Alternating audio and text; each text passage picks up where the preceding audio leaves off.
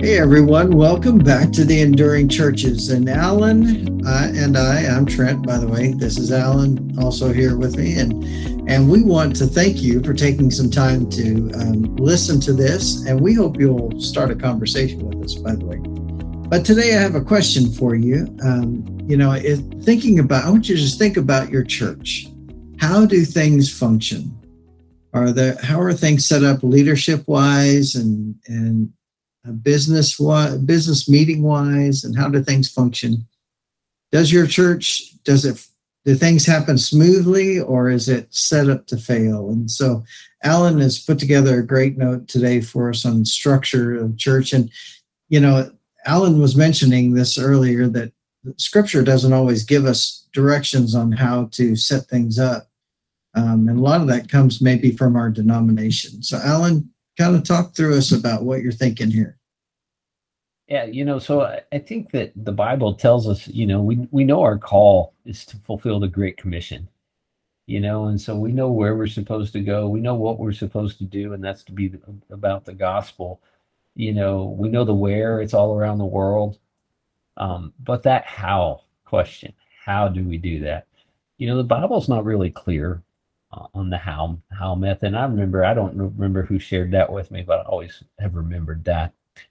Mm-hmm. I think it's such a good thought. But churches structure themselves, oftentimes, I believe, to fail. And we have to be careful with our church structure, whether that's we haven't looked at it in 100 years, whether that's we're setting up something brand new and it's going to fail because it's not set up well. Whatever it is we're doing with the how can certainly set us up to succeed or fail. It's not the most important thing, but it's a very important thing. Right. Yeah. It can take the joy out of church sometimes. You and I've been part of places where it's been a struggle sometimes. And so, and one of the things as you're saying that, it makes me think that I think that God leaves some of the hows vague because it's different people in different parts of the world doing church, doing life together in a different culture. And so that's why, as we talk about these structures, you may not be able to take somebody else's structure and just what's the word? Put it in your church. You can't do that. See, I can't even say it. Cut and paste. That's how I like to say it. Yeah, there you go. But somebody else's structure may not work where you are because the culture is different. And so we'll just want to talk through several things that you might want to keep in mind as you're thinking about your church, or maybe if you're starting a new church. Yeah, so kind of think of these as 6 evidences of structural damage in your church. Maybe that'll help you kind of understand what we're talking about here. And the first one is one I find that's very common in our sphere, in Southern Baptist Life, Trent, where we are. And that's this idea that a structure was set up a long time ago where deacons kind of run the church and they don't serve the church. And I will tell you, just based off experience, that is a structure of church operations that is destined to fail. It fails over and over and over again. Oh yeah, I agree with you, Alan. I've seen this, and even been a part of some churches. I was a deacon before I was a pastor, so I know that is a problem. When Scripture tells us that deacons are to be servants in the church, and sometimes that in a local church they misconstrue that to be the ones in charge of the church, and so that's going to cause problems. There's going to be fights between the pastor who is supposed to be in charge or leading the church. There's going to be fights between the deacons and the pastor, and it'll be no fun. But there's an opposite side too. So, if one structure is a bad structure, that the deacons aren't serving, but they're just kind of embodying the power. And I think there's a reason churches get to that place. There's also a reason they get to this other place. And that's that pastor who's managed to get control and controls everything in the church. They have their hands in every pot. They make every decision, and people are afraid to make a decision outside the pastor's input. Yeah, and so if you're a pastor, let's think about that. how do you keep that from happening? Because sometimes our personalities, we want to be involved in everything, and people look for us to be the leaders. But how do we keep from trying to control, or, honestly, because my personality is I want to be involved in all this stuff in my church, but I don't want to be a guy who is a despot, who is controlling everything, running the whole show. Because one of these days, if I die or God moves me, what happens to the church? Yeah, and I think it's easy to understand how these two happen. On the one side, traditionally the average tenure in a church is less than 5 years for a lead pastor. Well, you're not even giving yourself enough time to become leader of the church. So there's a leadership void, and who's most likely to step up? The people that have been identified as these are people we respect in the church. So we look to them to make decisions in the absence of leadership.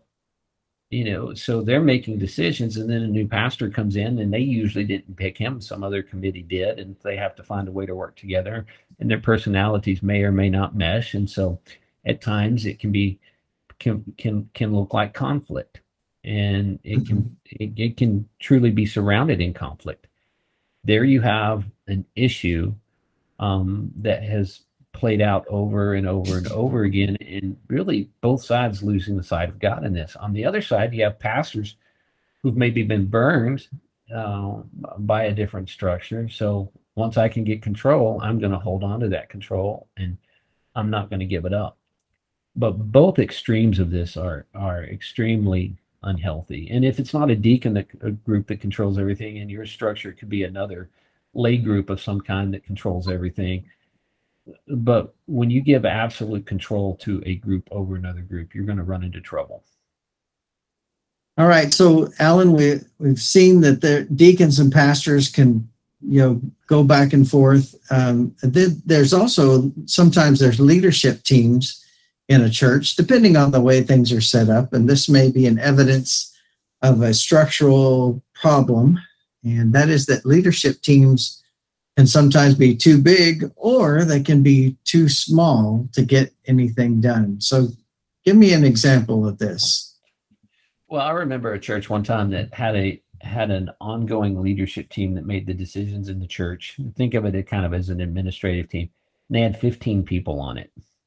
Mm-hmm. That means there's 15 opinions to work through to accomplish anything. And that can be a real struggle. That can be a real challenge when you're trying to accomplish something. And so, recognizing the importance of, leadership shouldn't be everybody, but there has to be a way to get decisions done efficiently. Also, if you have that many people, just think about trying to find a meeting time when you can have enough people there to make it count. Because if you make a decision, you may have 9 people, and that technically may be a quorum. But if that vote went, 8-7, those other 6 could have been on the other side of things. I mean, right. Well, I guess my math didn't work out, but you know what I'm talking about. Yeah. You can actually create a problem. If it went 6-3, but the other 6 were on the other side, you really didn't have a solid decision. True. So right. You have to think about the size of the team. And so one of the things I've seen churches do is just make their leaderships teams too big. The other way you can do it is you make it too small. And if your leadership's too small, team is too small, one, you're not getting enough opinions, you're not getting enough thoughts. It can almost look like just a group of 2 or 3 who sit around until they come up with the solution they like. But the other side of that is you lose the trust of your people. If it's too small, people are always going to be skeptical about who you are, especially in this day and age when organizations are not trusted as well as they were in the past. That's true. People question everything these days, and understandably so. And so, Alan, if you think about a church like our leadership team, we had a representative from every ministry that we had in our church was our lead team. And maybe that was too much. It was hard to get them together. And so you kind of have to think through that. Maybe the smaller groups for sure needs to be those committees that are doing those ministries. or it just depends. And every church is going to be different. But I guess the challenge is to think through how's that going to function on a daily basis. Yeah. So obviously, you can be too big or too small. You can also have ones that have no purpose. Yeah. And really the old school committee structure thrived on that. You Mhm. had you had teams, you had standing committees, um, or committees that was just they basically was there to fill a void if some other committee couldn't do their job, like they were the runner up in a beauty pageant or something like that. Yeah. Right. I often thought that a committee on committees was redundant, Mhm. because again, if you had a good already structure set up, then you're trusting your church and your leadership to help get people in the right spot. You didn't need to put a team together to figure out who should be in the right spot. You should already kind of know who that is, and you should have a better way of structuring it than have a committee that sits around and does that. So, I just feel like there's a lot of useless committees in churches that they really shouldn't have and don't function and don't meet. And so why have them? But that also brings in the question, do you have teams or do you have committees? And that's something else to Mhm. think about. Yeah, this is an important thing to think through. And let me just give you a warning, pastors. If you are like, well, okay, good. This is Alan and Trent said I should go get rid of half my committees. Be really careful, and be wise in dealing with people, because you're going to make some people really torqued off if you if you just show up and say, hey, we're getting rid of half our committees.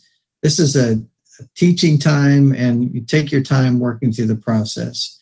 And a lot of that has to do with the culture too, and the where your church is in its life cycle, because there are times when you need those teams or committees, and times when you don't. We're going through our constitution, bylaws, and our operations manual for our association of churches, and at one time, there were several committees that we had that were very active, but now churches don't need those things, and so we're getting rid of about half of our teams. So, uh, but we had to have there was a committee that worked through that. Our Constitution and Bylaws committee worked through that. So if you have a lot of useless teams, you're gonna hurt your own structure because people aren't going to want to be part of it. And so people do not want to give their time to things that they can't see any purpose in. The other thing that they don't want to do is commit an indefinite amount of time these days to being Mm-hmm. on something. So indefinite commitments is another thing that can really hurt your structure, whether it becomes someone who becomes entrenched in a role and they won't change or they won't adapt, or they don't want to be a part of it because they don't know how long they're serving committing to serve for. Right. And so the answer to this, Alan, are job descriptions. Most committees, most churches have committees, but they don't have any kind of job description of what that committee is actually required to do. And I know we're kind of in the process where I am of working through some of that and building those job descriptions. But the more that you can hand to that committee, or even to people you're asking to serve, say, here's what you're asked to do. That takes away that indefinite commitment. There's a limit on that. I think it's important. Yeah, and when in my last church when we did a structural thing, we had some of the people on our leadership team could be reelected Mm-hmm. consecutive terms. A number of them had to be rotated out, so they have to take a year off before they could be put back on. So there were always some fresh faces on there, and there was always a way out too for some people to be placed in a different role within that. So I think it's important too when you're thinking about those things to have places where people can get off. And maybe in some Mm-hmm. cases, it might be wise to have a rotation system, especially if your church has a history of entrenched leadership, that when you're restructuring to find a way where that doesn't happen again. So there's some things that you can do that will really help you in that. You, of course, you have to maneuver. You don't say, well, you remember old so-and-so. Be wise in how you lead through these Mhm. changes, but don't have indefinite commitments like that. The sixth thing, Trent, we have on here is unreviewed documents. Um, Mhm. what do you think about that?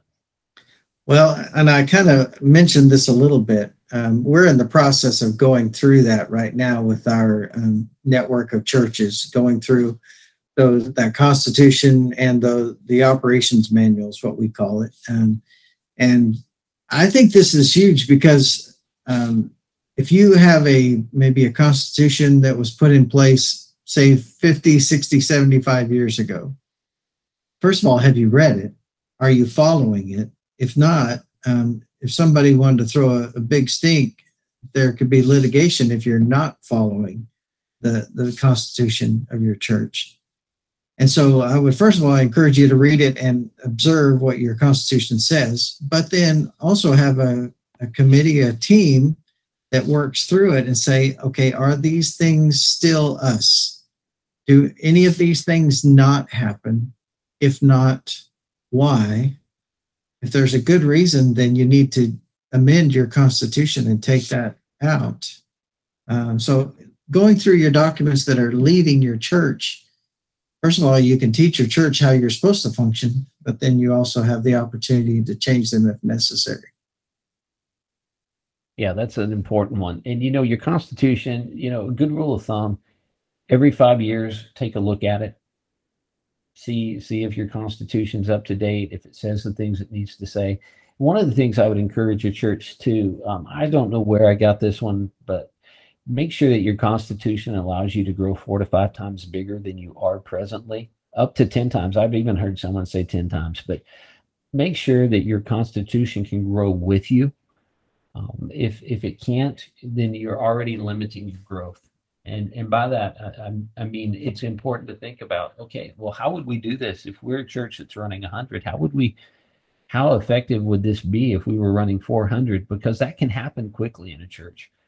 So Mhm. if you grow, will your constitution, your structure grow with you? So you need to look at that, make sure that it will cover that for you. Your bylaws, and again, these are kind of a subset of your constitution, but you should look at your bylaws every couple years. Make sure that they say everything that they need to say. And so you're going to look at those every couple years, and then policies, procedures. And I'd say job descriptions fall into this as well. Mhm. But how often should you review those? Well, a couple of thoughts I have about this, Alan, is first of all, I was just thinking about from the standpoint of a new pastor coming in. Make sure that you have somebody that walks through those with that new pastor. And so that gives you the opportunity so that he understands them. But then, about every year, because the culture of a church can change quickly. If a church is growing, as you mentioned earlier, from growing quickly, then your policies may need to change pretty quickly. And there's legal issues sometimes that creep up that you need to change a policy on. There are issues that you find that you need to do. If laws change about, for if you have a church bus and the laws change on who can drive a bus, your policies need to reflect that. In Right. Southern Baptist life, we've had a lot of conversations about sexual abuse in the church. Do your policies reflect that accurately? Do they need to be updated? Have they been looked at? Have certain laws been passed in your state Mhm. that need to have a policy reflected in the life of your church? There's a lot of things that you need to look at on a regular basis in regards to your policies and procedures. Yeah, another thing that may affect that is your insurance. We just had a visit with talking with our insurance agent about all the different parts of that, and he brought up a thing that not only do we do background checks, but if we have these statements, these policies, and ways for things to happen in our policies and our job descriptions or our policy manual, then that gets us some we can get some money off of our bill every year for insurance. And so things like that, that may be a simple addition. You can get a discount that may help you out tremendously. So, there's a lot of things. The law is changing, as Alan said. Insurance may affect how you do some of those things as well. So there are just 6 things to think about. You want to structure for success. You don't want to have structural damage in your church. So check around, look and see if you've got some damage in your church and you need to identify some structural things. We've got deacons who control and don't serve, pastors who control everything, leaderships, teams that are too big or too small, useless committees and teams, indefinite commitments, or unreviewed documents. And so those are just 6 things we want you to think about today. Any final words for us? No, we want your church to be successful and to do well. And so we don't want anything to stand in the way. And so today's topic was about things that could stand in the way of your church doing well. If you have other suggestions of things that you might have come to mind as we're talking about this, we'd love to hear from you. And so feel free to contact us in our show notes. You can find out how to do that. And maybe you'll give us a great idea for another topic for the Enduring Church.